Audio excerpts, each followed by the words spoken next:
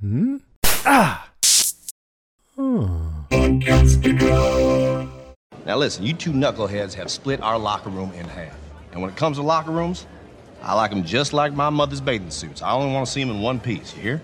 So we fixing this. Tell me what the biggest issue you got with each other. Go. He's a piece of shit. If his brain was on fire, I wouldn't piss in his ear. Well, hey, you don't need to be best friends to be great teammates. Think about Shaq and Kobe, right? Lennon and McCartney. Heck, even Woody and Buzz got under each other's plastic. Wasn't Woody made out of cloth? Yeah, I appreciate you, neighbor. Now's not the time.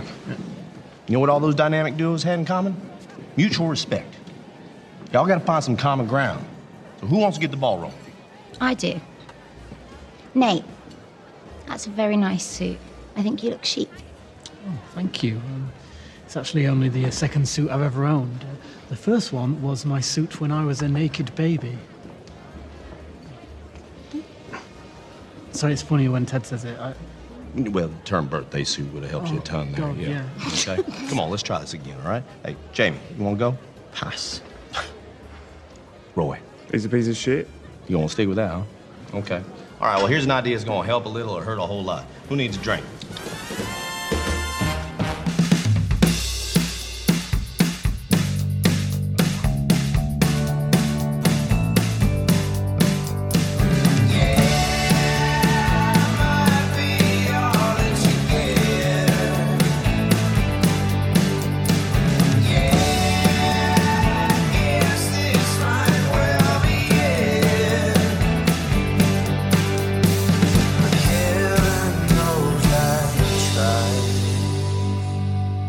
Welcome to another episode of the Revisited Podcast. I'm Ben. And I'm Kristen. This week we are recovering Ted Lasso, Season 1, Episode 4, for the children. Recovering? I don't know, revisiting, recovering. No, that doesn't work? All right, I'll never say it again. Recovering means we're like covering it again. Well, okay. Yeah, we're covering the episode. Season 1, Episode 4, for the children. I was waiting for you to say, for the children. Yeah, I know. HQ trivia, man. I can't hear for the children without... Oh, man. You just hit a piece of nostalgia with HQ trivia. I know. I wonder if they're HQ even around. Trivia. I miss HQ trivia. That was a COVID staple. I follow that. I can't remember that comedian's name either, but I follow him on Instagram. I love him. The one that did the for the children. For the children. Question 5. Question 5. I made it to the finals a couple times. That's awesome. I never HQ. did. I think the most money I ever won in HQ trivia was, I think maybe like $10, $15. That's pretty much it. Well, because you split like that cash prize at the end. So if you made it all the way to the end, you didn't get a lot. I usually won, like if I won anything, it was always like $1. I remember one time they did Back to the Future trivia, and I was like, "Yep, got to be in for that." And of course, I made it to the finals on that, and I think I made it all the way through the finals. That's wonderful. So I think that's the one I won like a couple bucks on that one. Yep. So man, HQ trivia. That's that. I did the Friends one, and I got booted out because they asked how many specific episodes David Schwimmer directed, and I'm like, I don't know that. Yeah. Who knows that answer? But they had to throw those questions in every once in a while that were like really going to cut like 90% of the people. Well, the only people left after that are the people that guessed correctly. Yeah, pretty much. Or David Schwimmer. Oh, and I bet you he doesn't even know. He probably doesn't. Man. Anyways, let's talk about Ted Lasso. Yeah. So season 1, episode 4 for the children. For the children. That's good. Now that's going to be stuck in my head. I'm so sorry. It's totally fine.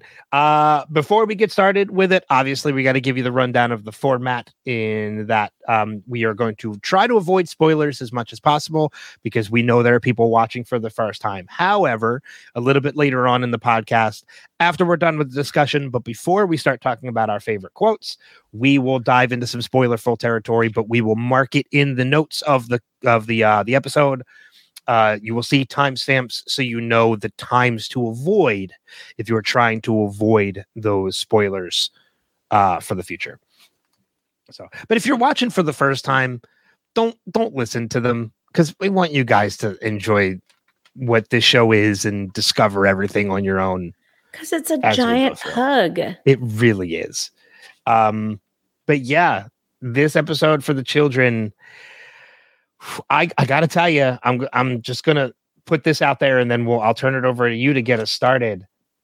This is the episode that I think marks the first time I ever got choked up at a moment in this. There are many throughout the run of this show. There are moments that got me choked up, and there are moments that flat out made me weep. This is one of the first. I think this is the first episode where I openly got emotional at something.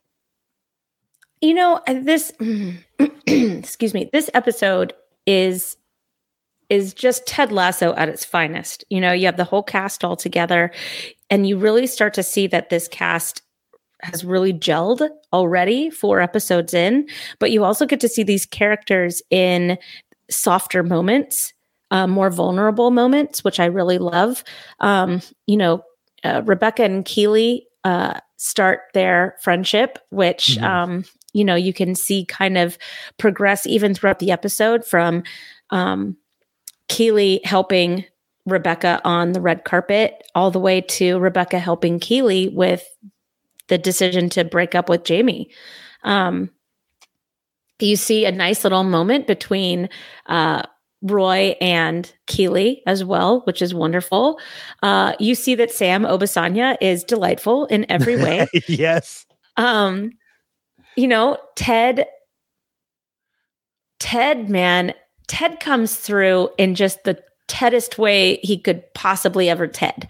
You know, comes through with the music. He comes through with Rupert. He even has, you know, the great idea to try and fix his locker room by putting his 2 morons at the same table as him. Yeah, this is, again, like we talked a little bit about this earlier on, about how you and I both share in the fact that we give any show 3 episodes. But, you know, this is a show we were sold on from the first. Yeah. You know, because 3 episodes, and one of the reasons behind that is because 3 episodes is really what's establishing the story. And then you start taking the dive into the characters post those 3rd episodes. Some, you know, you get obviously some character introductions and development, you know, ahead of time in those first 3. But it's usually episode 4 and on, you start to take the deep dives. And this is a prime example, as you mentioned, of Ted at its finest, because we talked about how none of these characters are surface characters. We're now starting to see below the surface of some of these characters. Wonderful. And Rebecca's a big one, I think. Rebecca, I think, is the biggest one in this episode. And Keeley. Keeley, we kind of saw it a little bit already, but we're definitely seeing more of it. I think with Keeley, they're starting to establish that she is going to be, I don't know how else to say this, like an evolved character. Like, we're actually going to see something more than a pretty face and a snappy comeback. Yeah. Which is what we've seen so far. I think this is where we really start to see that Keeley, there is a person that's going to have a lot of layers to her character. And it really, I mean, she stays true to her character throughout the whole series, of course, but she's kind of introduced to us as viewers in the first couple episodes as a trophy girlfriend. Yes. You know, she's the model that's with the athlete. She is the model, and that she's doing all these shoots and everything. But yeah, there is so much more to Keeley that, and we do. Yeah, you're right. We do start to see under that surface a little bit more in this, that she is not just this bimbo-ish character. Like, she is very intelligent. She's very emotional. She's very smart when it comes to her emotions. She's incredibly in touch with what she wants. Not she's just so what she self-aware. Needs. Yeah. Self-aware is the best way to describe it. And she is, by the end of this episode, you're right. We do see a lot more to Keeley in this than just in just the trophy. Well, and you know what? Big events like this tend to bring out the worst in people. And I think that, you know, Keely was probably felt very exposed to the cracks in her relationship with Jamie because of Jamie being Jamie in front of everybody. But you really got to see like what he thinks of women in general in this episode. You got to see that, you know, he doesn't really care about literally anybody except himself and his brand. This is a terrible look for Jamie this entire episode. Well, it's funny because like in my notes, which I actually have more notes for this episode than I have for the past 3. And my second note out of all my notes, you know, my first note is AFC Richmond is still losing, which, you know, Wanka. Fair enough. My second note is Jamie is a major dick. Oh, golly, so bad. Because, I mean, the episode starts with Jamie just purposely getting under Roy's skin. Yeah. And it almost leads to it leads to a confrontation, but it almost leads to a full-on locker room fight. You know, because of so the two many of them. so many good Ted-isms in this Coach, locker room. Tell the boys what the first rule of my fight club is. No fight club. The way that he says "no fight club" is just one of the best. It's like high pitched. It's in a panic. It's a panic. Yeah. I love Beard. It's a great Beard episode. Well, it's funny because I was actually going to say Beard kind of takes a step back, but we do get more to Beard in this one. We find out he's in a relationship that's still relatively new. He's still learning about it because even he makes mistakes. Oh my gosh. We learn in this episode that, oh, okay, I get it. Beard's weird. Got it. Yes. We should make t-shirts that say Beard's weird. Weirdo. He is weird. Yeah, like, but you really get that feeling, you know. Let's not get too off track though. Let's go back to Jamie for a minute. Yeah, sorry. If we're done with Keely, I mean, because Keely, there's again, we'll go into more specifics as we get through. But yeah, like Jamie is, we do kind of see a little bit of a breakthrough with Jamie though, but it comes a little too late for him in this, because as you mentioned, we see the end of Jamie and Keely by the end of this, because Keely ends it.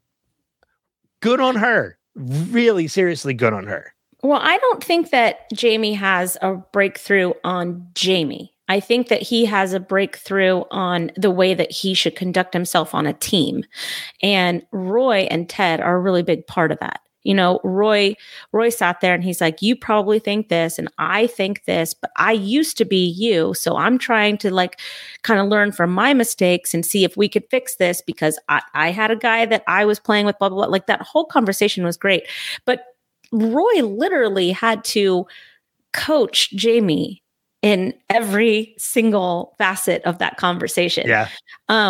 But they came to a very shaky agreement to just, yes, we hate each other, but we're on the same team kind of thing. You know, we respect each other's talent. It's interesting to see them, how this episode starts, the two of them, how they start in this episode and how they end in this episode, because, you know, we get Jamie calling Roy granddad because Roy tells him like, don't call me old man anymore. So he calls him granddad because that's Jamie being a dick. And he does it intentionally to get under his skin. But by the end of this episode, after that conversation, we see them toasting their beer bottles. Mm-hmm. They're kind of laughing at each other. And even after that, when Jamie calls Roy granddad, when granddad is up on stage, it seems almost more like lighthearted. Like it's more of a play this When time. did he go on stage after their conversation? Roy's on stage getting auctioned off. That was before their conversation. No, it's not. It's after. No, because Roy went over to Keely and Jamie and said, if you ever use me like that as a pawn in your own. Yeah, that happens at the end of the night. Yeah, right. When Roy and Jamie have their conversation about Roy and what Jamie wankers have their they conversation at the bar. Yeah, that's the where event. No, the conversation between Roy and Jamie happens before Roy is. It happens after Jamie's auctioned, before Roy is auctioned. I don't know. I think you're wrong. I'm not wrong. I have watched this episode 4 times in preparation That's a lot. for this recording. but I love this episode. I know. That's I also watched it 3 times before we were initially supposed to record, and yes. Well, one more time before we actually recorded. Recording. No, I had the definition of a last minute emergency. We were on the phone. we were on video call getting ready to record. Yep. And then it literally was like it came down to the last minute. We were like, I gotta go. We got to do this later. And now just to be clear, reason for what happened. and just to be clear, everybody's fine. Everybody's fine. But it was a true emergency. I had to go. Yes, it really was. But yeah, so no, the conversation with Jamie and Roy happens at the bar, and then Roy is auctioned off, and then it's the conversation with all 3 of them at the end of the night. Oh, when she's breaking up with him. Yes, when she's breaking up. Because Keely and Rebecca are because Keely and Rebecca are having their conversation in the bathroom when Roy and Jamie are having their conversation at the bar. Yes, and that happens before Roy is auctioned off. Okay, I'll believe you, but I don't. But that's okay. You know what? We could pause this right now and I could show you the order. No. I mean, maybe. No. But the best part about this is that Jamie is starting to get a little bit of the comeuppance that he so richly deserves. He gets dumped by Keely, and Rupert takes his other +1. Yeah. Oh, that's another good point too, because we do meet Bex in this episode, who I have to say real quick, I don't know if this is something that you know or not. Keely Hazel is funny. Her name is actually Keely. The actress is Keely Hazel. She was at the time dating Jason Sudeikis. Oh, who plays Ted Lasso. Thank you. So, yeah, just in case some of the listeners didn't know. Anybody who's listening to this podcast knows that information. All right, fine. Maybe I'm wrong. So sorry to those of you who are. No, it's fine. I just mansplained. It's okay. Yeah. So Keely Hazel actually was dating Jason Sudeikis at the time that they were filming this season 1, and I think into season 2 they were also dating. So we get to meet Bex for the first time, who we find out a little bit later on in the episode was Jamie's other +1, which is kind of a dick move of Jamie. Mm-hmm. But he did it all for his brand. Which I have notes on that too, but just real quick, I actually have Ted playing in the background while we're talking. And I want to make sure I'm not wrong. It is Jamie and Roy have the conversation at the bar. Ted and Rupert have their conversation. Keely and Rebecca have their conversation in the bathroom. Roy gets auctioned off, and then the musician comes up, and then it's the end of the night. Yep, because she comes back from the bathroom and she says, and she talks to Bex, who was sitting with Jamie. Yes. Yep. I got it. I remember. I want to say too, as far as Jamie and his brand, in that scene where he's getting dressed with Keely, and he decides he doesn't like how he looks, and then he decides to take his shirt off because it's his style. I have no problem saying this. He looked damn good in that fucking suit. Oh, you mean with the shirt? With the shirt. Yeah, he looked amazing. I would wear I would wear that. Mm-hmm. He is going to be a mess without Keely. Oh, well, yes. I like it when he's eating soup like it's a frickin' chicken wing. Another reason why shirts were invented. Yet another reason why shirts were invented. Golly. I mean, and that just him eating the soup proves just what an asshole he is. Just this arrogant man-child. Well, and I was just going to say child. That's the word. I mean, look, we've all, as adults, spilled food on ourselves. I did it yesterday. This is a whole mouthful. Like, this is a whole spoonful. Who does that? Who eats soup like that? Tipped back in his chair and just like dropping it into his mouth. The whole time watching, I'm like, if my 10-year-old son did this, I would be like, what? Where do you think you are?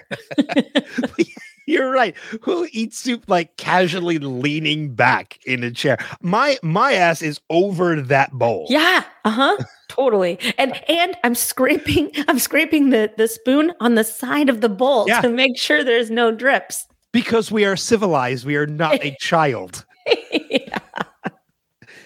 I mean, you would have been better off at this point just picking the bowl up and drinking out of the bowl. It would have been classier than what he was doing.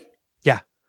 But the whole no shirt thing was stupid. Like it just shows how inexperienced and childish Jamie really is to make a decision to do something like that. Well, and it really highlights the fact that society is giving millions of dollars to children and expecting them to act accordingly. Yeah.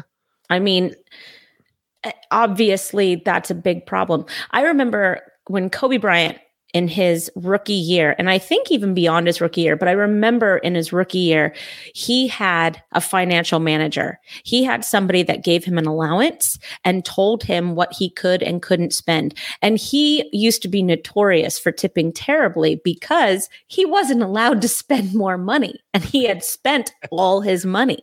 Mm-hmm. And so, but he didn't go into financial ruin. He learned how to, I mean, granted, he had a lot of personal problems. He had a lot of, there were a lot of headlines at one point due to Colorado and that Colorado case. But if you look at just how he grew as a player and as a man throughout his entire career, like, I don't think, because he catapulted to fame.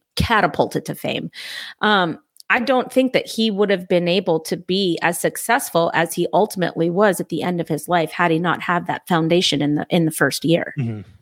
You know, and I think about that, and I say that because I see that in other stars like the Jamie Tarts of the world. That's a phenomenal player that probably got millions and millions of dollars to play football, and he's a wanker. Yeah. Millions of dollars to play football, not to mention money that he's gotten probably in endorsement deals and everything outside of the team, right. Which, you know, you're going to soon realize, at least if we haven't already, Keely's a big part of that. A huge part of that. She knows how to build a brand. She knows how to be a public face. That's probably why he's dating her. Well, she knows too in already who she is to Jamie and how important she is to Jamie's brand, because when they're going down the red carpet line and they're taking all the pictures of Jamie, she steps in to kiss him and says, "Here's the picture you're going to use." Mm-hmm. She knows exactly who she is to Jamie. Right. And in a way, when she breaks up with Jamie, she's now taking away probably the most important thing that Jamie has ever had. One of his biggest strengths. And he doesn't know it. He has no idea. Because he thinks he's controlling everything, and he's not. I mean, you can see what Keely's influence on Rebecca was on the red carpet in less than 10 seconds. You know, she was lost on that red carpet, and Keely just blocks off the cameras, tells her how to stand, and then goes behind the cameras. It's like, she's fucking amazing. You know, In just in that split 30 seconds, she took Rebecca from, oh my gosh, how am I going to do this by myself, to, I'm Rebecca. She instilled confidence. Yes. Through a joke. Yeah. Mm-hmm. That is powerful shit. Yes. She's a lot more than we as the audience gives her credit for, than what the other characters give her credit for. Like, Keely is, as you said, very, very powerful, and she's very good at what she does. Mm-hmm. And, you know, if you've seen the show, we'll probably talk about it a little bit more later, but Keely is a big lightning rod for success. Yes. Yeah. Not just for herself, but for right. Yes. In general. In general. Yes. Yeah, she is somebody who you want around. Absolutely. And Jamie's so stupid. He's so stupid, but he's 23. Like, as Keely says, he's 23. Nobody likes you when you're 23. We've all heard the song. Yeah, but you're absolutely right. And I didn't even think about that too, is that Jamie came with 2 +1s, which is a +2, Jamie, let's be real. Idiot. Doesn't leave with either one of them. and he has a soup burn on his chest. And he's got tomato soup burn on his nipple. Yeah. Because he's a child. Yeah, he's a child. I mean, the only thing that Jamie took from this, or the only thing that Jamie acquires from this entire night is maybe a little bit of Roy's respect. So he loses a lot more than he gains from this night. Maybe. And really, I mean, that's fleeting. That little bit of respect. It's Roy Kent. That's gonna come and go, man. I do want to say that is one of my favorite moments of this episode, though, is that conversation between Roy and Jamie. Oh, because it's 100%. It's a huge connection between these two characters, but there's a lot of humor in that scene too. When Roy's like, I used to be this prima donna and everything. He's like, so now here's the part where we came to a mutual respect and we won because what the gaffer told us, it's the same stuff the gaffer's telling us to do. So let's do this. And Jamie starts speaking. He's like, nope, I'm going first. I'm going to tell you what I think first. Yeah. And then I love how at the end of the conversation, and again, I'm paraphrasing, Jamie says to Roy, like, well, did you ever learn to like the guy? He's like, fuck no, I wished he was dead. And then when they toast, Jamie's like, well, here's to you dying. But Roy would never have gotten that perspective without Ted. Yeah. Roy even needed to take a step back from his own feelings and his own, not only his insecurities, but just his own arrogance, because you see that he's taken down a couple notches too. Hey, Roy, you're not the guy that you used to be, but you can be a real leader. You can be the guy that takes Jamie Tart and turns him into something great that maybe you wish that you would have been turned into when you were that age. Well, Ted even makes the point to Roy, like he points it out to him. He's like, yes, he is a prima donna little bitch, but what were you then? Right. And Roy says, a prima donna little bitch. And like, you're right. Ted is the one that makes Roy kind of come to the realization, like, you're looking in the mirror. Well, because Roy is a prima donna old bitch at this point. I didn't think of it that way, but yeah, that's kind of true. Yeah. Yeah. So, but we see more change from Roy in this episode than we do Jamie. Oh, absolutely. Roy 100%. Is now on his path. 100%. Even in that ending conversation, when we get that three-way conversation between Roy, Keely, and Jamie, when Roy approaches Keely, because we get that moment where Jamie's saying like he doesn't get jealous, and Keely sees an opportunity to kind of test that in bidding for Roy to make Jamie jealous. And this very clearly and rightfully so pisses Roy off. And he confronts Keely because Roy doesn't care. He'll confront anybody he needs to confront. And he says, don't ever use me as a toy, as a prop in your game. And Keely immediately apologizes. And that calms Roy. That's all that Roy needed. Like, he looks at Keely and says, thank you. Well, because he needed validation that's what happened. Yeah. Keely says, like, I'm sorry, that wasn't right of me to do. And Roy says, thank you. And then walks off. And then it's in that moment, Jamie has a prime example of how to be proper human beings happen right in front of him. And says, like, well, what'd you apologize to him for? He's like, because people need to be accountable for their mistakes. And it's that, I think that is the final nail in the coffin. Yeah. When Jamie's like, yeah, whatever. Yeah. You just witnessed this happen right in front of you of how people need to be accountable. And you still are completely clueless. Yeah. And, it's sad to watch. It's infuriating to watch. And I think that's the problem with Jamie, is that that with very small tweaks, he could be a decent human being. And he's just unwilling to be coachable. And your profession is to have a coach. To be coached. To be coached, to be coachable. That's your profession, man. That and you are just proving that you're uncoachable. Like you're about to be somebody that just doesn't fit anywhere. And what happens when you're so uncoachable? And this is, of course, we know what happens, but what happens when you're so uncoachable that no one wants you anymore? Yeah. You know what I mean? Because that eventually will happen in anybody's life. I mean, I am a brand new teacher. This is my 3rd year teaching. If I came in my third year teaching and said, I know everything, everything's fine. No, absolutely not. I have so much to learn. Do I have a better handle on it now than I did in year 1? 100%. But I still need to remain coachable at all times, or nobody's going to want to work with me. Well, and it's not only that, but I mean, like, even if you have a coach or you're coaching yourself, like through self-learning and self-growth, like there is always room for growth.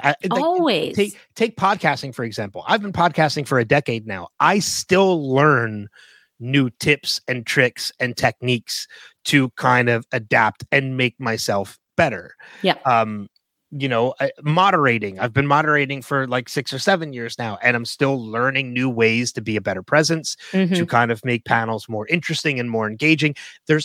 Even whether you're being coached or coaching yourself, there's always room for growth. And Jamie is just at a standstill. Yeah, no. Well, he thinks that he's the best and he doesn't need to work any harder because he is the best and there's no reason to work harder. Yeah.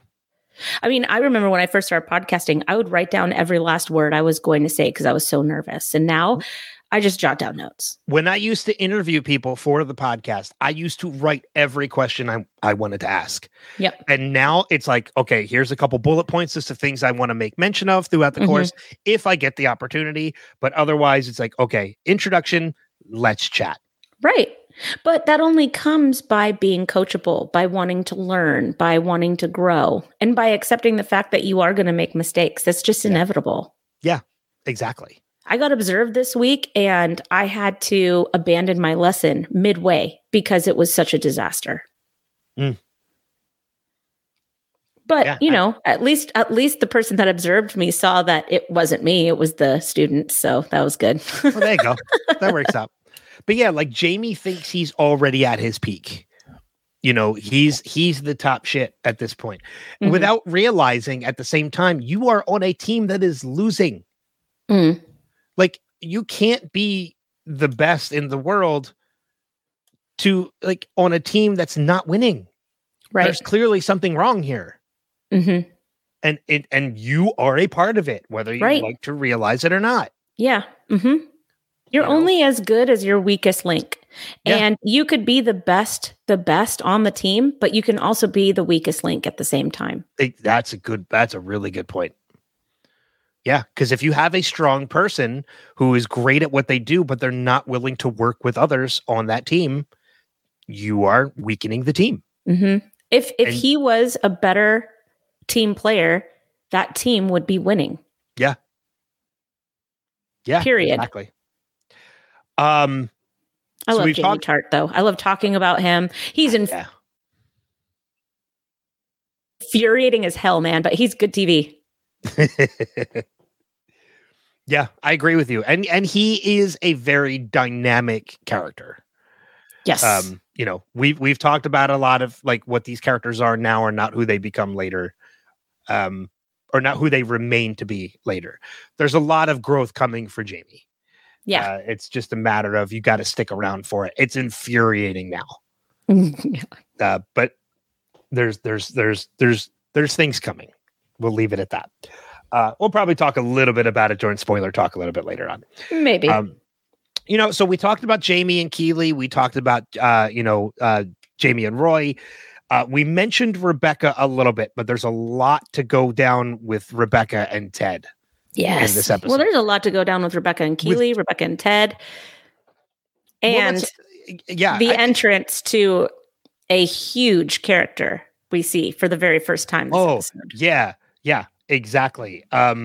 So which way do you want to go? Let's talk about Cam Cole. He's not the big guy. Although after this episode, I did get very into Cam Cole for a while. So to anybody who doesn't know, he is an actual musician. And he's phenomenal. He's really good. Like, go do yourself a favor. Look for some of his music on Spotify. Go on YouTube and check out some of his also music on videos. Amazon. It's on Amazon Music too. On Amazon Music, he's a phenomenal musician. He is an actual musician, and he's really, really good. So do we want to talk about? I think let's talk about Ted, because I think Rebecca is probably the biggest part of this episode. Or maybe we can just discuss Ted and Rebecca together. Sure. Because we also need to, talk about Rupert. Okay. Hold on. Real quick. Let's talk about Nate. Because there's a little bit there. Oh, Nate. There's a little bit there. So let's kind of Nate in his suit. That whole thing with Ted buying Nate the suit. Because you have to imagine that's what happened. Like, he's like, we're going to make a little pit stop. Who does that? Like, he bought Nate a suit because the suit he came in didn't fit. It's the dumpiest soup I've ever seen. And not only that, but you kind of put two and two together a little bit later when Nate poorly tries to make that joke. Like, when Keely compliments him on the suit, saying you look good, he's like, this is the first suit I ever owned, other than the suit I wore on my birthday. Like, I loved that joke. I audibly laughed. I thought it was hilarious. But he meant to say birthday suit. And I got it too. But like, it was just an awkward delivery. That's very funny. I know, but poor guy, like, he just wanted to be a part of the group. He wanted to be a part of the cool crowd for like 10 seconds. But it's very endearing to me to find out that, like, it makes you realize, oh, that suit that Nate was wearing, he borrowed that. He said it was his dad's suit. Oh, did he say? I missed that. Yeah, he said it was his dad's suit. He said, I just borrowed a suit from my dad. This is okay, right? And he's like, no. Yeah. But I love the fact that Ted just saw something that Nate needed and just did it. Like, he bought him a suit. Like, that's amazing. That's Ted Lasso. Yeah. But also, too, I love seeing Nate trying to be charming. When he's at the bar and he orders the martini and he gets the martini and he drinks the martini, like, there's a little bit of a connection between him and that bartender. Yeah.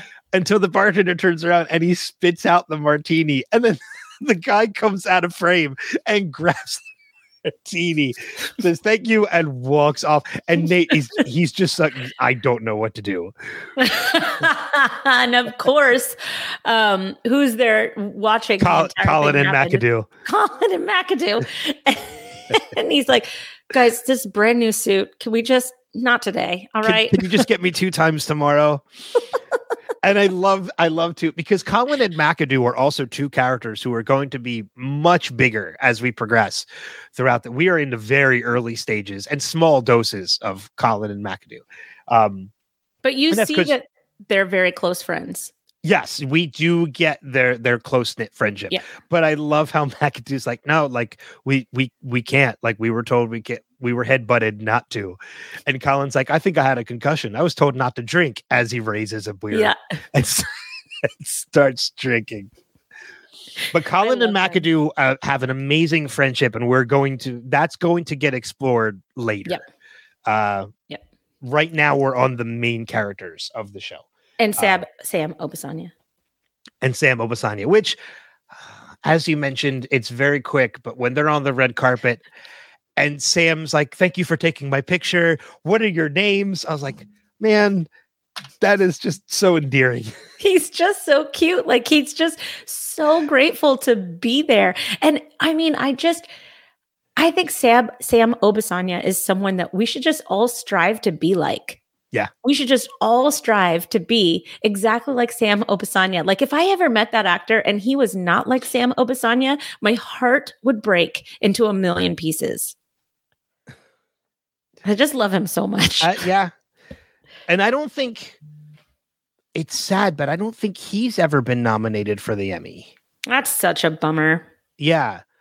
I mean, there's so many great people that should have been, and there wasn't enough years for everybody to win, which is a shame.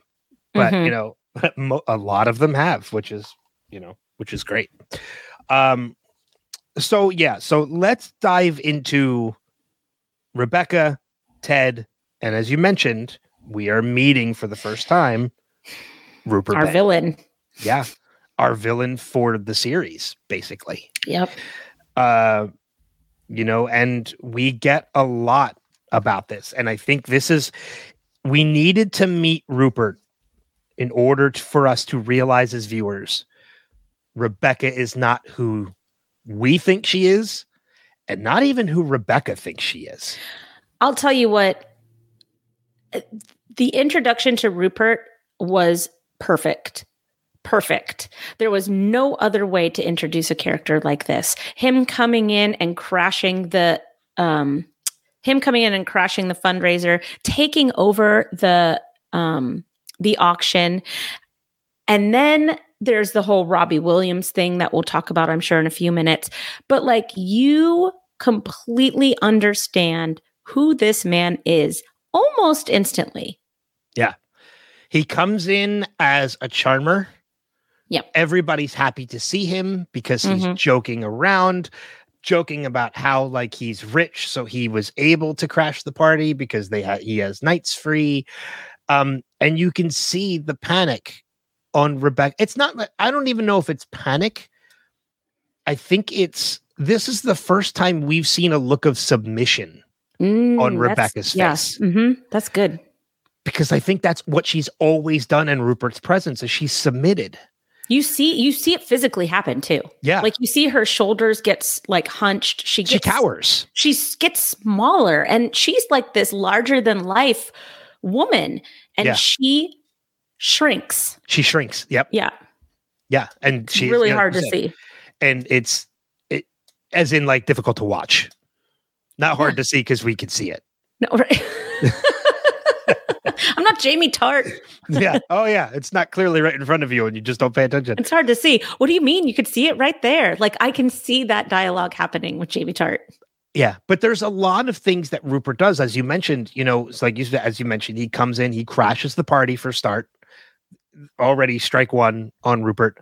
The auction thing, Rebecca kind of tells him to do it. You know, they're here to see you. Like they want to see you. They don't want to see me. And I think the only reason that happens is because she's cowering. Okay. I'm going to just stop you right here just for a second. What she did is a mark of long-term abuse. She does not believe in herself because this man has told her that she's worthless, has told her that she is nothing without him. So her saying that is her trying to appease him because that's what she's been conditioned to do for so long, because he is this charming guy. He is this character. And rather than stand up to him and make it her event, with which is what she should have done, she got back to her old habits, and she fell into that pattern of abuse that she had for so many years.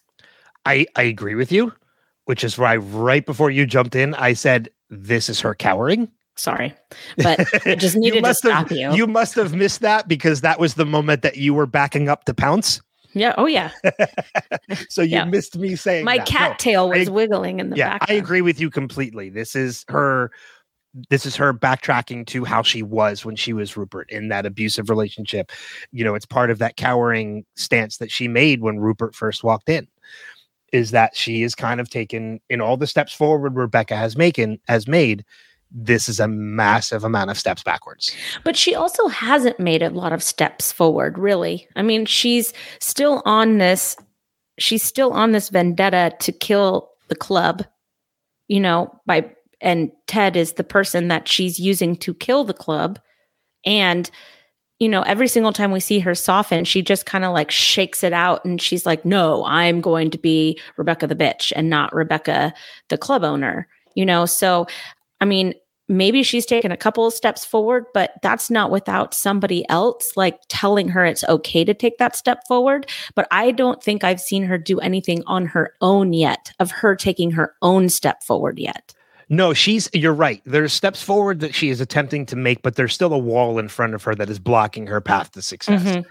And I think this is the episode where we finally start to see some of that wall start to fall.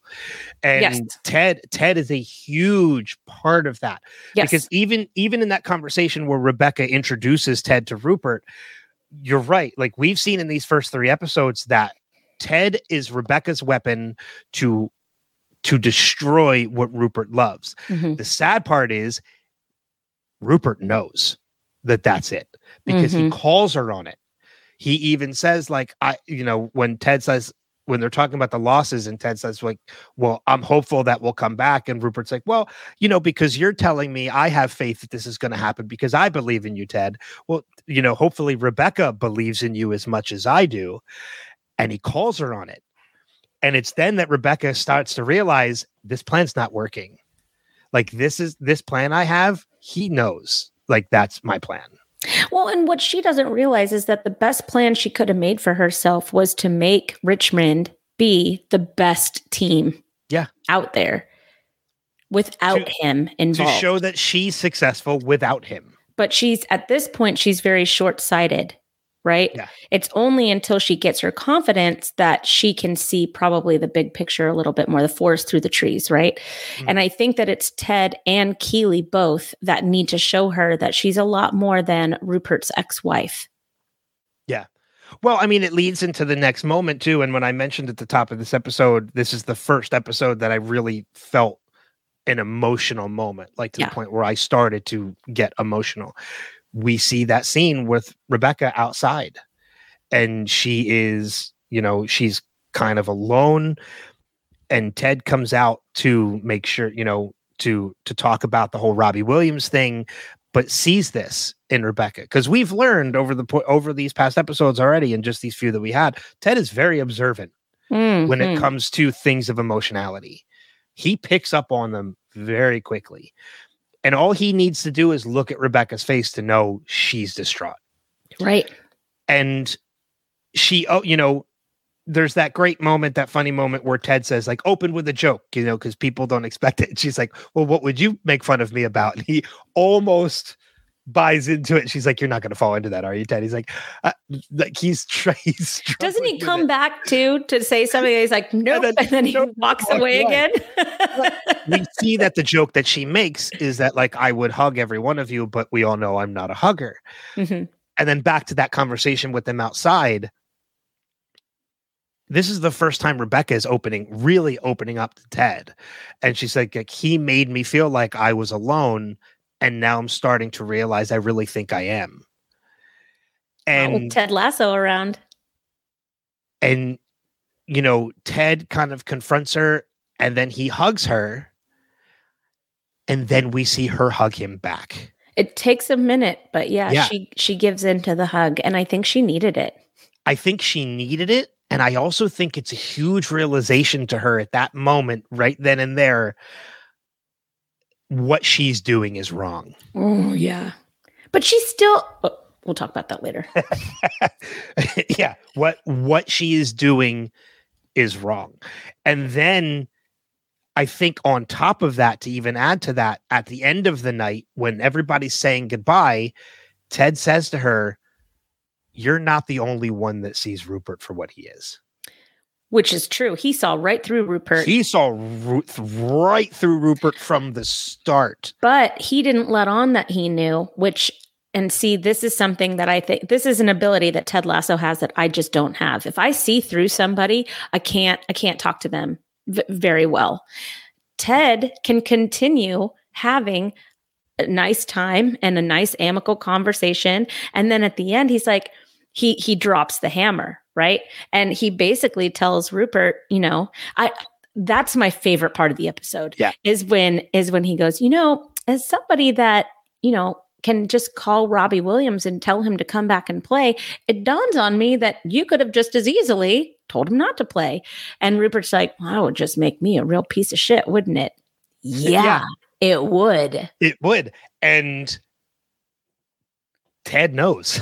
Yeah. And Rupert knows that Ted knows. Yeah. That's the best part. That you are a real piece of shit. Yep. There are some really good interactions between Ted and Rupert coming throughout this season. You gotta love a good party. Yeah. Oh, well, there's the best one that I can't wait. No, we'll talk about it. Yeah. Oh, yeah. Oh, you mean Rupert Ted moments? Yeah. Yeah. Oh God. Yeah. There's a great one coming. Yeah. But we'll anybody that's seen the show knows immediately what we're talking about. It's totally fine. It's the one where Ted murders Rupert. No, it's not. He doesn't murder Rupert. There's no murder in Ted Lasso. No, there's no murder in Ted Lasso. Yeah, you're right. I mean, the fact that Ted can see right through Rupert, doesn't call him on it immediately, but just does it. Like, he waits for the best opportunity to do it. Yeah. And it, like, you're right, it drops a hammer on Rupert. But at the same time, Rupert, like, says it with a smile. He doesn't seem thrown by this at all. But he knows that Ted knows he's a piece of shit. They don't know that we know that they know we know. I mean, and so again, like, yeah, that moment with Ted and Rebecca outside when Rebecca hugs him back, that's the moment, that's the first time in this series that I was like, I'm getting choked up at this. This is a very empowering episode. For quite a few people. I agree. This episode. One of the other things about Ted too, that kind of like, I have in my notes, because now I'm going to actually go through my notes to see what I'm missing. When Ted in the beginning of the episode is talking, he's on the phone with his wife. And as he's saying goodbye, he's like, he almost says, I love you. And then stops and says, I miss you instead. Which is a nice catch, which just kind of maybe further progresses like another yard or two the story on Ted and his wife. We're going to get my least favorite subplot. Well, next episode, I know we dive. I'm just telling you, it's my least favorite subplot of the whole series. And that's not really a spoiler either, because he says at the end of the episode, he tells Coach that they're coming. Yeah. To the UK. Yeah. So next episode, they're coming. They're going to be there. Yeah. We're going to meet his wife and his son. I know. There was also Rupert saying, oh, well, Rebecca can absolutely beat our numbers. I have no doubt that she can beat our numbers. And then he just hands over £1 million. Like, he's going to be the savior. I wish so much that she could have ripped that up right in front of him. But if it wasn't a charity event, yeah, I think she would have. Yeah, because I had that in my notes too, that was like, I thought Jamie was a dick. Like, that is a flaunt of power, but being like, but at the same time taking away someone else's in the most biggest way possible. And think about it. That's who owned the team before Rebecca. So Jamie Tart also was watching him. Yeah, Rupert could have influenced him. Like, in a negative way. Like, he could have been influenced by Rupert. Yeah. Like, we see a lot of Jamie Tart in Rupert, or a lot of Rupert and Jamie Tart, I think. Yeah. Like, they're very similar in this episode. Well, I mean, and maybe that's one of the reasons why we start to see the connection between Rebecca and Keeley, is because maybe Rebecca can see that as well, but she sees how much stronger Keeley is when it comes to Jamie than she ever was to Rupert. Because like, you know, Keeley even says to Rebecca in that conversation, like, I dated a 23, you know, I dated a whatever age it was. I dated like a 12. I'm almost 30 and still dating a 23-year-old footballer. I'm Leonardo DiCaprio. Yeah. Yeah, exactly. My favorite line. It's another great Keeley line. So yeah, it's just, there's so much that happens with Rebecca, and just in the introduction to Rupert. But again, I think by the end of this episode, I think we start to see through the cracks of who Rebecca really is. And I think we're starting to see the beginnings of that invisible wall preventing Rebecca from growing kind of start to crumble a little bit. It's still there, but it's weakening now a little bit. Let me see. What else do we have? I don't know if And you then have any. we do have, we have Bex that left with Rupert. Ted saves the day with Cam Cole. That was a really good moment. I loved that.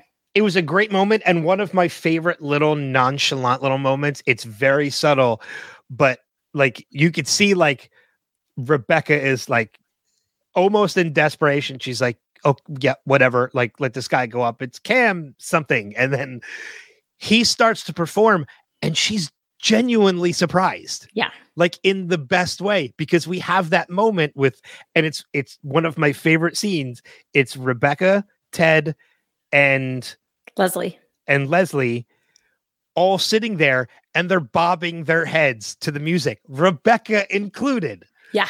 They're enjoying the music together. Leslie goes and dances with the footballers. He just can't even contain himself, which we learned that music is a big part of Leslie's life. Yes. Yeah, exactly. Yeah. And I don't think that that's a spoiler, like that we have to save, but no, it's just a big Leslie. Yeah. Yeah. Music it's just a great personality trait of his. But you see that the music's good and that even that early in the show, Leslie Higgins' character is established, and he's not even a main character, but his character is established. And I think that that's very cool. It's a cool little like extra, as in they had a plan for this show.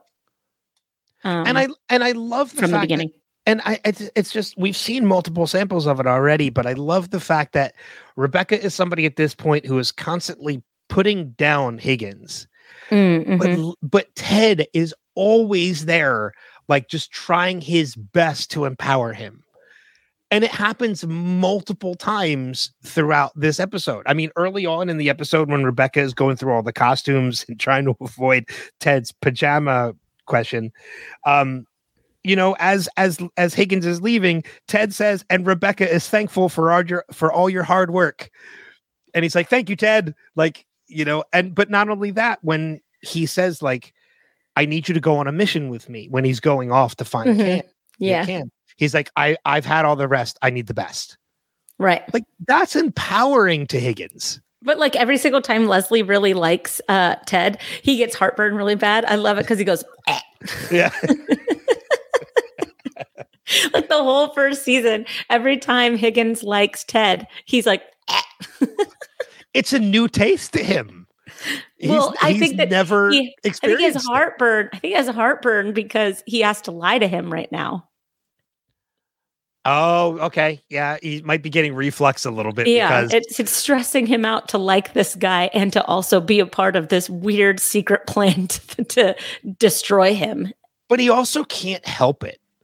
Like he can't help but like Ted. Nobody can. No. That nobody really can. He is an addicting personality that people just want in their life, period. Yeah. But I love that it's Sam that gets the dancing started. Just because he is that happy-go-lucky person. The music hasn't even been going for 10, 15 seconds. Yep. And he's already grabbing people and leading people out. He's everybody's hype man. He's amazing. And then you're right. We see Higgins just kind of like in a snap, just start going crazy and going out on the dance floor. We see Beard is out there, like he's jumping around like a madman. And Rebecca is legitimately enjoying the music. Yeah. Ted has come through for her. That's big. Yeah. When nobody else was. Well, because he didn't want to put Rebecca in the position to ask Rupert for anything, too. And I think that was a big motivating factor for him. Yeah. Yeah, that's a good point. He didn't want to. You're right. He didn't want to put her in the line of fire. Mm-hmm. Well, line of fire is not really the best way to put it. But no, you're right. To Rupert. That's a better way to put it. Yep. Yeah, that's definitely a better way to put it. Let me see. Going through my notes here, I love the mentions of West Side Story. When I was 15, I was an understudy for Anita. We'll talk about that when we get the quotes. Yeah. It was an all-boys school. It was an all-boys school. Keely and Rebecca's scene in the bathroom, I think, is fantastic. I think watching them roll away together with a bottle of champagne and the little weird bicycle cart. Yeah. I thought that was beautiful. I I loved it that Rebecca still did what Rebecca got on that cart and threw caution to the wind. And instead of doing it with Ted, I think it was the right decision for her to do that with Keeley. I think both her and Keeley needed it and needed each other. And it really kicks off their friendship in a really fun way. Yeah. Rebecca and Keeley's friendship throughout the course of this series becomes one of my favorite elements of this series. Yeah, I would agree. It really does. The only other thing I really have here before we get into some spoilery territory, is there's a good theme here by the end of it, and it really comes at Cam Cole, because Cam Cole, when Ted brings Cam in, he tells Rebecca, don't judge him by the way he looks. Basically, do not judge a book by its cover. And I feel like that has multiple facets throughout this, because at the same time, while he's telling Rebecca, don't judge a book by its cover, like don't judge Cam by the way he looks, I think that's also Ted's kind of way of telling Rebecca, I know there's more to you than just what I see. Yeah. I would agree with that. Ted lives by that motto, don't judge a book by its cover. Rightfully so. Yeah. And when it comes to Rebecca, that's very important. Rebecca puts on this facade because she's trying to seem powerful. Ted is not judging her on that. He'd rather get to know Rebecca and see the real Rebecca. He's not judging her just by what he sees. He's still waiting for Rebecca to show herself. He's still waiting to meet Rebecca. Yes. He's still waiting to meet Rebecca. He knows because like you said earlier, he can see through people pretty quickly. He knows why he's there. He knows why he's there. Yeah. And that's not going to stop him from doing anything that he wants to do. He's a great coach. Yeah, agreed completely. So any final notes before we kind of jump into the spoiler territory and then we go into quotes after that? No? No, I'm good. All right. So then with that being said, this is the point where we're going to ask you to pause. If you want to avoid the spoilers, you can pause the podcast now, go check the notes so you'll know when to come back in to the podcast. And when we come back, we'll do the quotes and feedback as well. So that being said, man, there's a couple things in here we are getting some really early glimpses of. And so most notably in my notes, Roy and Keeley. Yeah, they have a good moment. The chemistry between these two characters is starting. And man, like I can't wait. And I think one of the things is too, I think Jamie sees it. He sees it, but he's choosing not to see it because he still thinks that he's just, he's hot shit. Yeah, exactly. Yeah. He thinks that he's perfect and that'll never happen because he's perfect, Yeah. I really love the fact that you have Rebecca and Keeley talking about her relationship with Jamie. I'm glad you brought this up because this is in my notes too. But I don't know what you're going to bring up. I don't think you know which direction I'm going in, but I can't wait to see what you're about to say. Oh, okay, go ahead. But in season 3, we see Rebecca have a very similar conversation with Bex. Oh, that's not where I was going. Yeah, about her relationship and ultimate marriage with Rupert, because Rupert is now dating the nanny and Bex knows it. And Rebecca's like, yeah, man, I and so they team up to kind of destroy Rupert a little bit in season 3 with what he's doing, if I remember correctly, which we'll have to redo anyways. But you see this full circle. And I didn't really notice it until I saw this episode that Rebecca counsels Keeley, Jamie's first +1. And then in season 3 counsels Bex, who is Jamie's second +1. And, also married to Rupert. So anyways, I just, I love that. But you tell me what you thought. Oh, no, I saw something. See, I didn't think about that during that conversation because I was focused on something else.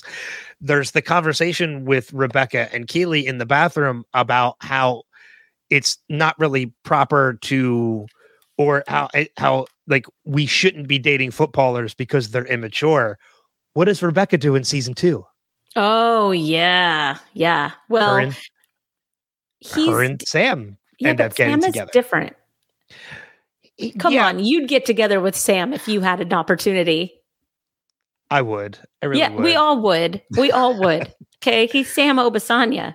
Yeah, I mean, Sam is a little different in that sense. He's not not more nearly mature. he's very much more mature than any other footballer that we meet. Yep. Throughout because isn't he younger than Jamie? Oh yeah, he was 22 in season 2 or something like that. He was very young. Actually, I don't even think he's 22. I think he's like, because he just turned 20, didn't he? For his birthday? Know. We'll cross that bridge when we get to it. But yeah, I mean, there's a significant age difference.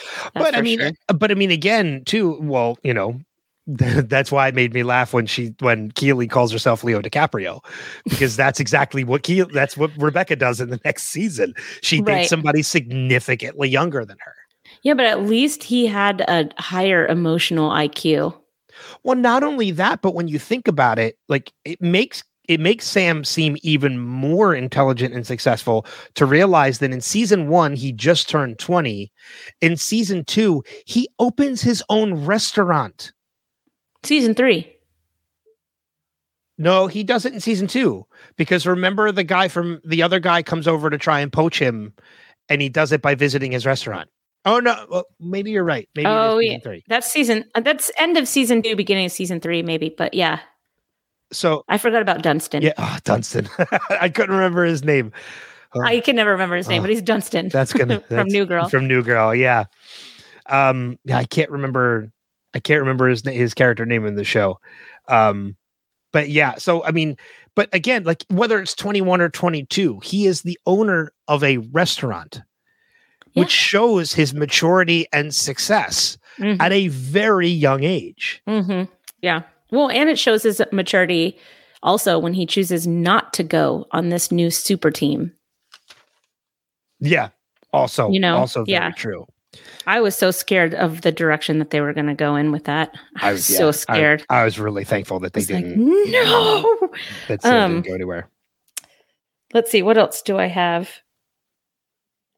I will say too, doesn't Beard end up with this girl? Oh yeah, this is who he marries. This is who he ultimately ends up with. Okay, yeah, that's what I thought. They're off and on, I think, quite a few times throughout this, because their relationship is very weird. Well, it's unbelievably toxic, but it's healthy toxic. They're both incredibly weird people. Yeah, I know. She's just as weird as he is. She is, and he. I mean, we'll say this in quotes later, but I just loved it when Ted's like, "You put the game before the dame again, didn't you?"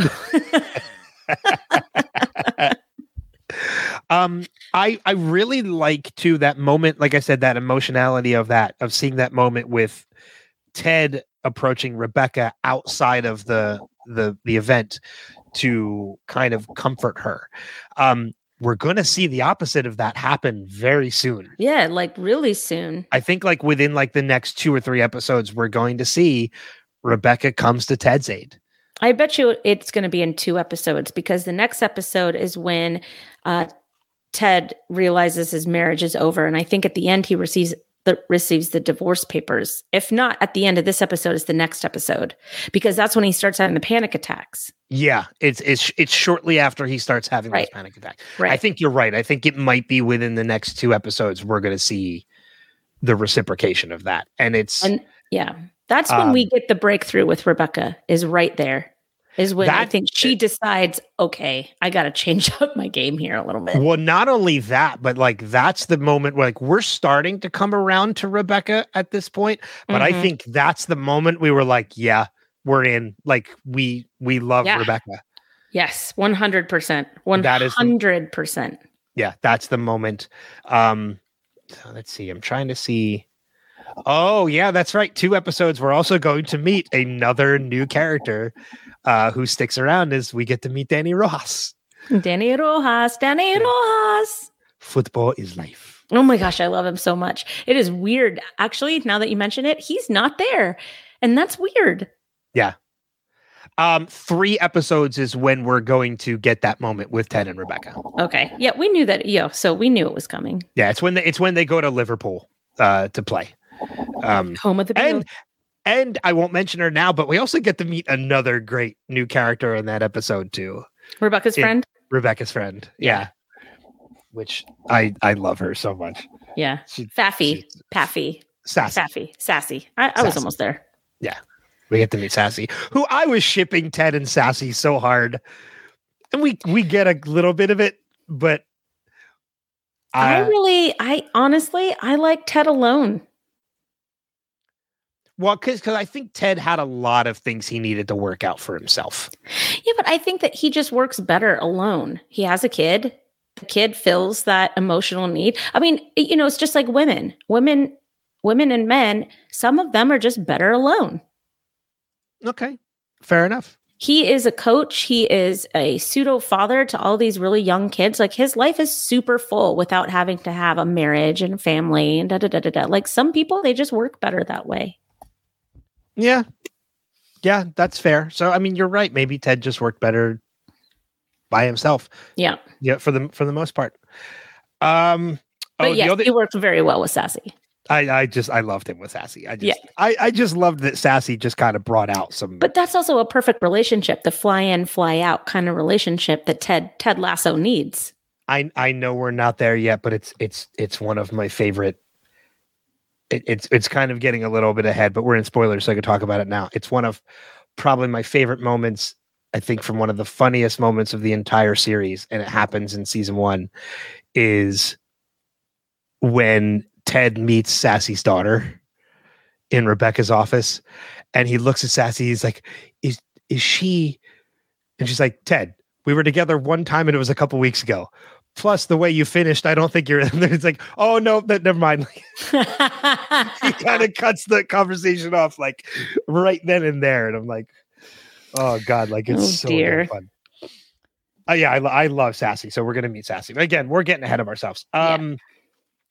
And then we have Higgins' love for music coming up, in the background a little bit, which, that's one of my favorite parts. It's the Amsterdam episode again, which is my favorite episode in season 3. But we really get to see in season 3 in the Amsterdam episode where Higgins is, we get to see how deep he loves music. So it's nice to see just a little flicker of that in this episode in season 1.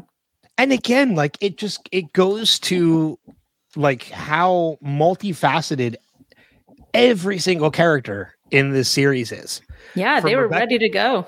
From Rebecca and Ted down to Higgins and and Nate, like every single character is multifaceted. The only other thing I think I really have in as far as spoiler goes is during the conversation with Jamie and Roy, we hear Jamie tell Roy about the poster that he had hanging on his wall. Oh, yeah. Then we see it later. We see it later, as well as another poster. Yes, we're going to see many things later. It's going to be great. That doesn't happen till season 3. But we will eventually see that poster. It's going to be great. He tells Roy, I used to have a poster of you hanging on my wall. And we find out it's still there. It's not a used to. He never took it down, which I think is oddly very sweet. Oh, it's Jamie Tart. He's a little boy. Yeah, he's a little boy that just wants to be loved. That underneath all of that horribleness, and that's what gets me through this early Jamie Tart. To be quite honest, is that I know. Okay, there's just an act. He's fine. He's Jamie Tart. We love him. We know who Jamie is going to become. Yeah. And thankfully it doesn't take too long. We kind of, we remain with this Jamie through season 1 until maybe the end of season 1 when we start to see a little bit of a breakthrough in Jamie. And then he has to leave. Yeah. Which sucks because then that was the major breakthrough with him too. He became a team member. Okay, we're getting ahead of ourselves. Yeah. Okay, let's go back. Let's get out of this. Okay, so to everybody back, you're back now. We're gonna go over some of our favorite quotes. You're back now. Everybody back. You're back now. Thank you, Captain Obvious. Amazing podcasting right there. Sorry, I panicked.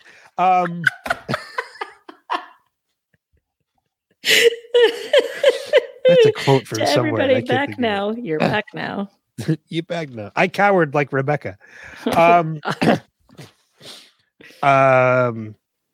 Quotes. Quotes. Thank you. I've Yep. lost myself. I'll start since you can't talk. Go ahead. Go ahead. I like my locker rooms like I like my mother's bathing suits. I only want to see them in one piece.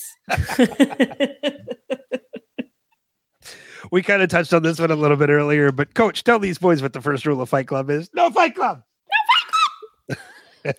Roy Kent. No, fuck you. Fuck no, fuck off. No.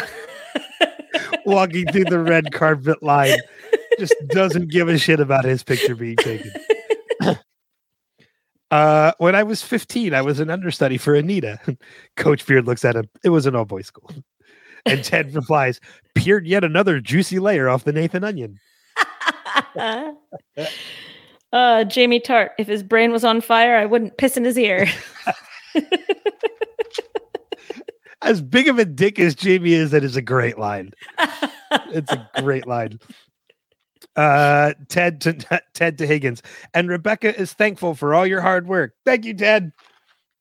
I like how he thanks Ted instead of thanking Rebecca. This was my favorite line, I think, of the episode. And it's a serious one.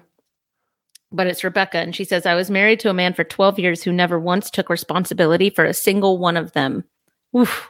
It's a harsh line and a harsh reality. Yeah. Yeah.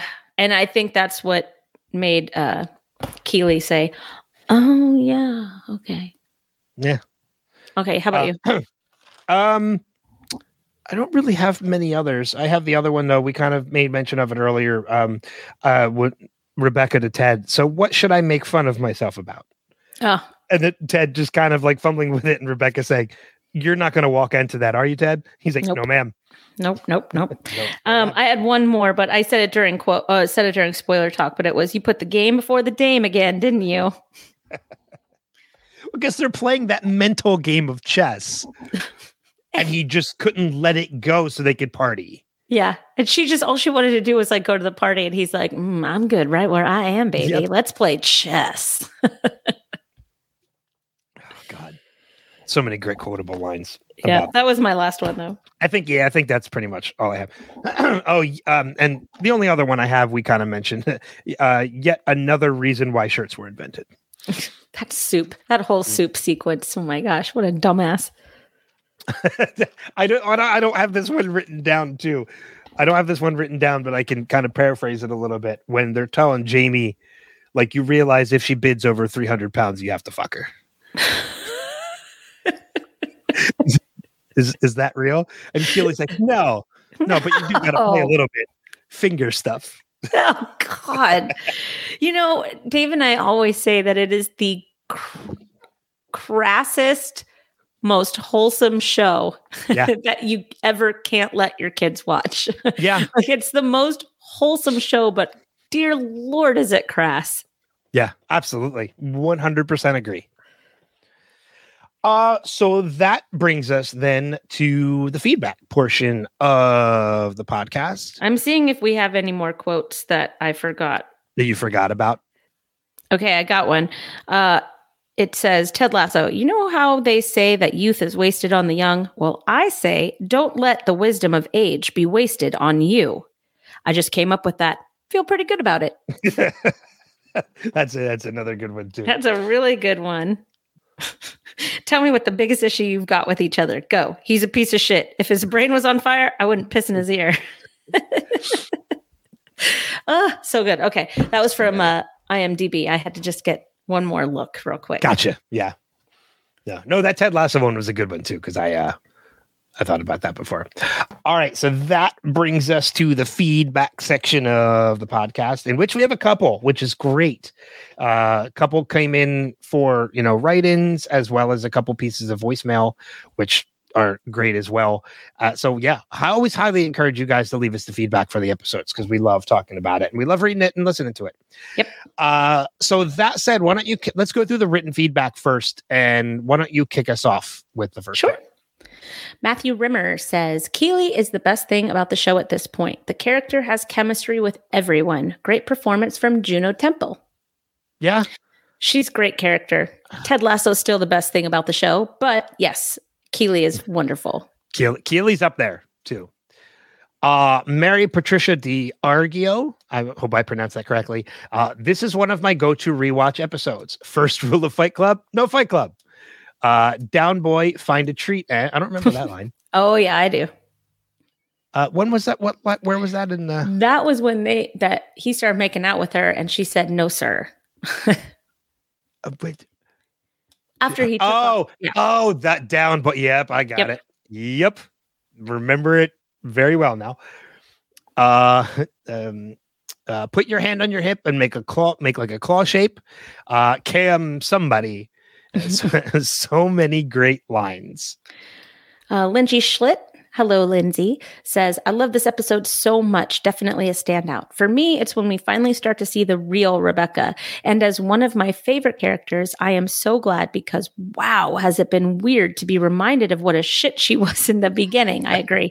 I loved finally seeing that building connection between Rebecca and Ted. I've been waiting for that. I also love seeing the friendship between Rebecca and Keely developing as well. Their friendship is my favorite of the series. Just another episode that grinned like an idiot throughout the entire thing. Yep. Yeah, this is already, I think this is one of my favorite episodes of season 1. Well, I'll see, because it's been a while since I rewatched season 1, so we'll find out as we go through. Penny Lennox. We could not have known how meaningful that suit would become.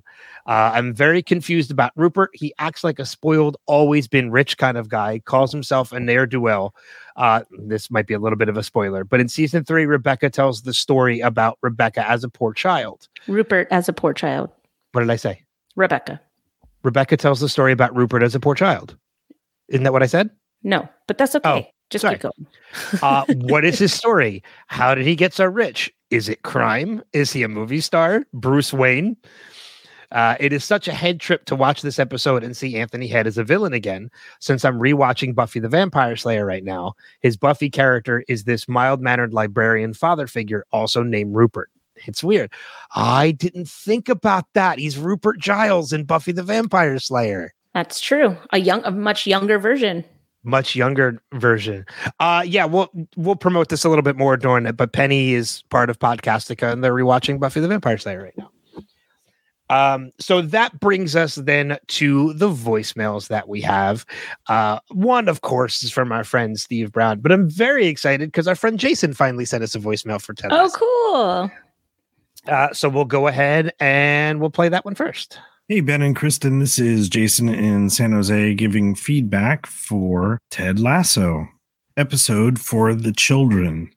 During the Revisited podcast talking about Lost, I think that I had mentioned that I had watched Ted Lasso a couple of times. Season 3, I'm excited to be rewatching for the first time, but seasons 1 and 2, I've watched, I think, 3 times each, and I'm really excited to be joining you on this journey. I've been really busy over the past few weeks, both working on my own podcast as well as taking a vacation and camping. And finally able to provide some feedback. Hopefully get this in before the deadline.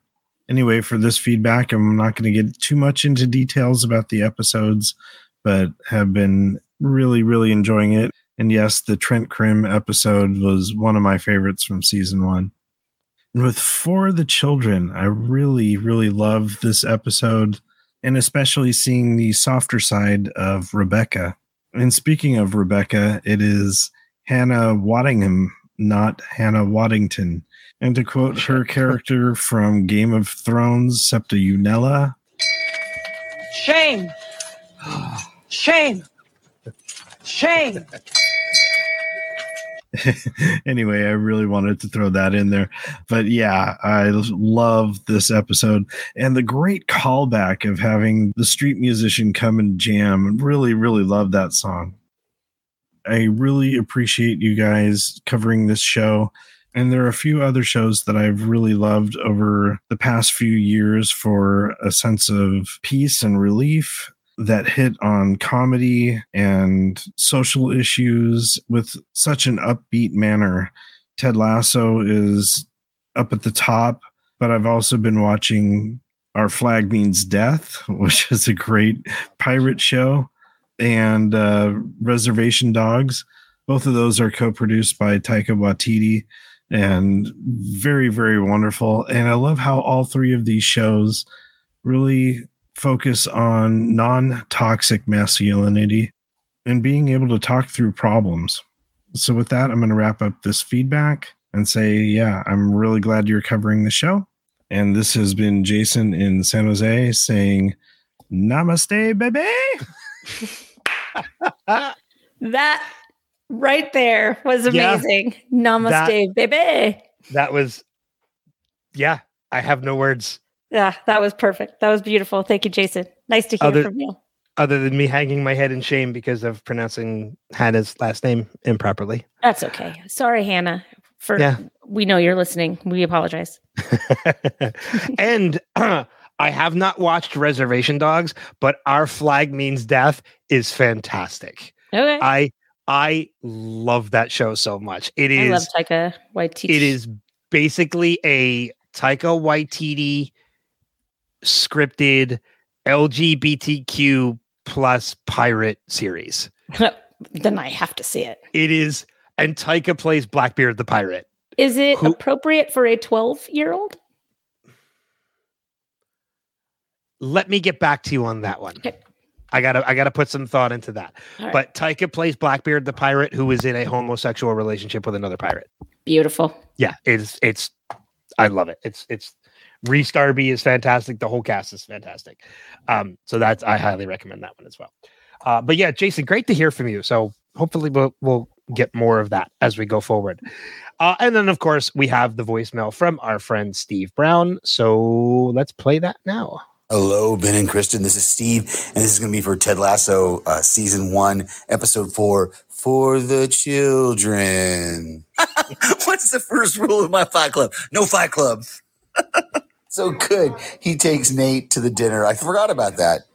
Oh, that's sad. So he's on the phone, leaving a message to his wife, and he starts to say, I love you, but then he changes it to, I miss you. Oh, Sam is so sweet, trying to learn all the photographers' names. That's great. Keely's great supporting Rebecca the way she just did. She's so fit. This is the first time we've seen Jane, right? And the whole chest thing with Beard. I love how this is going to be a running thing throughout the series.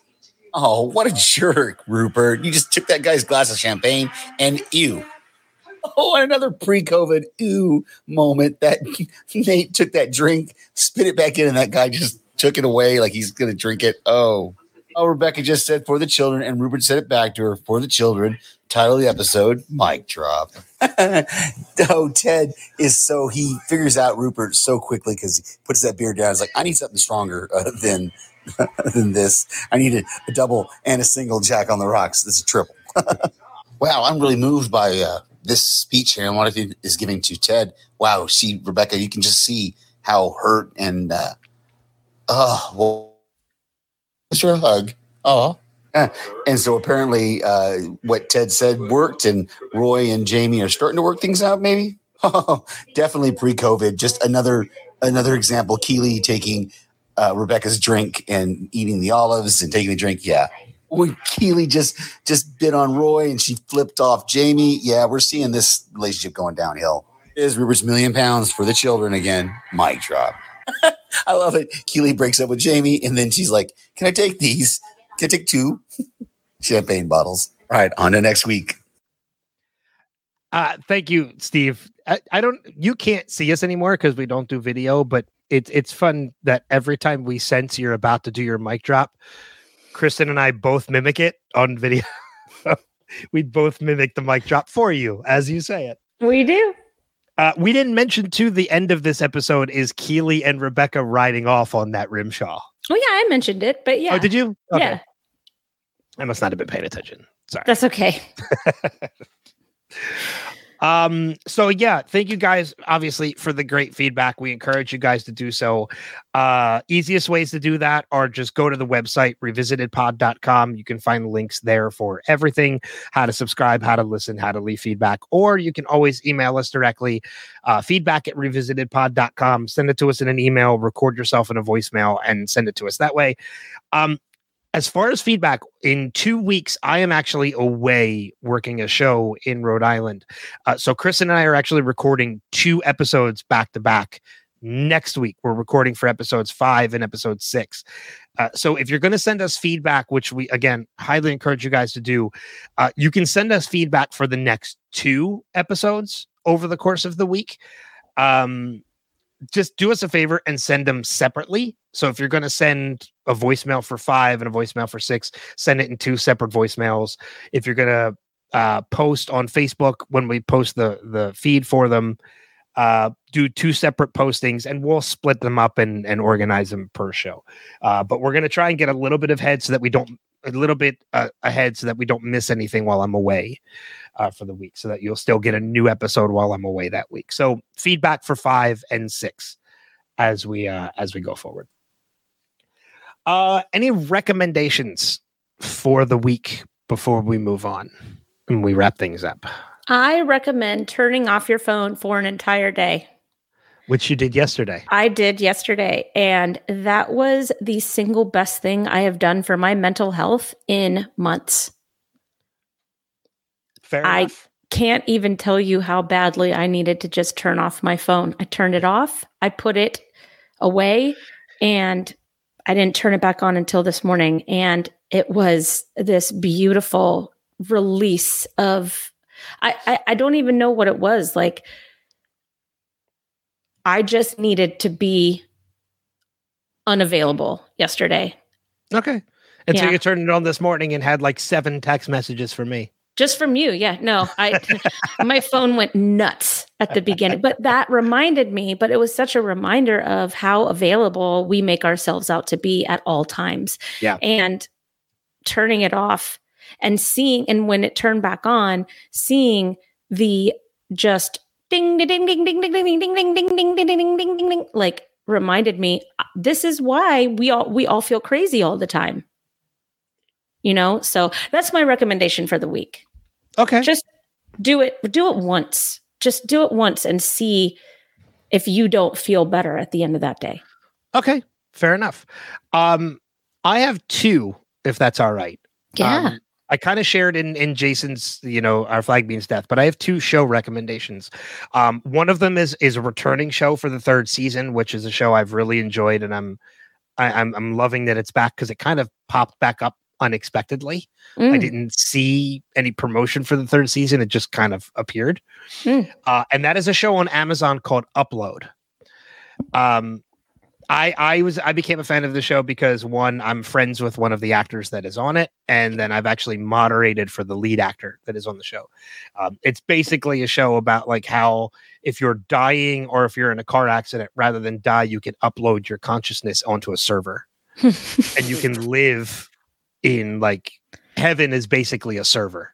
Ross Geller promotes that idea to Janine in Friends. That's true. That's right. But you can also, but because your consciousness is on a server, you can still connect with your loved ones. Like you can still talk. You just not are physically in the same spot anymore because it's like the Oasis. Yeah. Sort of. It actually is. It's just it's an afterlife oasis. The other show is a relatively new show. There's only 4 episodes out so far, but it is a show that I gave my 3 episodes, and by episode 2, I was like, yeah, like I'm really into this. It's an NBC show called The Irrational, and it stars Jesse L. Martin from Rent and The Flash and a bunch of other things. He is basically, it's another like hour-long serial procedural, but he is a behavioral specialist at a college in DC who uses that to help the FBI in crime. Ooh, I want to see that. It is so good because I'm learning so much about behavior just in watching. You should watch series. Criminal Minds. I know you've been recommending that to me for a while. It's one of my all-time favorite television shows. I know I'll get to it eventually. It's just a lot to there's catch 14 up on. seasons. Yeah, it's a lot to catch up on. Yep. But it's so good. It's so good. So, but yeah, it's called The Irrational on NBC, and it's very early on. There's only 4 episodes, so it's still very easy to kind of catch up on and get into. Nice. I'm going to look it up. But that's kind of all I have. Any final notes before we get out? Nope. Turn off your phone. All right. After you're done listening to the podcast, turn off your phone. Yeah, no, don't do it now. Yeah, don't do it right now. Turn it off when we're done. Namaste, baby. I kind of want to steal that to end the podcast now, but that's Jason's thing. I'm gonna leave that to him. We can just make him a button. And I could make it a button. Hey, we had Jack Just Sucks from Steve for a while. Jack does suck. I'm doing my rewatch with my kids. Jack still sucks. Don't worry, everybody. Jack still sucks. So cool. With that being said, again, leave us feedback for the next 2 episodes so that we don't miss anything out on the week. But until next time, we'll see you guys. Oh shit. Sorry. Before we go. Sorry. I mentioned it and I want to make sure we do it. Now I want to promote Podcastica a little bit. Oh, okay. Yeah. Real quick. Go over to podcastica.com. There's a ton of great programming over there as well. We mentioned Penny covering Buffy the Vampire Slayer right now. Paik and Rima are currently covering Fall of the House of Usher, which is the new Mike Flanagan series on Netflix, which I hear is phenomenal. Well, it's a Fall of the House of Usher's Edgar Allan Poe. It's Edgar Allan Poe. Yeah. They're already working with really good source material. And I think they're covering Great British Bake Off again right now too, which is currently in the new season. We haven't seen that yet. I have a Great British Bake Off fantasy league I'm in, which is... I watch it just to feel good about myself, to be quite honest. No, that's how it happens. That's what happens. Jason and I believe it was Lucy just finished their coverage of Daryl Dixon, Walking Dead Daryl Dixon. Oh, is that over now? You guys just finished up with Ahsoka. Yes, we did. Not too long ago. How Wheel of Time just wrapped up. So there's a number of shows wrapping up, but that just means more content is coming. So podcastica.com, go over there, check it out. There's something for everybody. Now, with that being said, thank you guys as always for listening. Thank you for following along, leaving feedback, all that you guys do. But until next time, we'll see you guys out on the pitch. Take care. Bye. Bye-bye.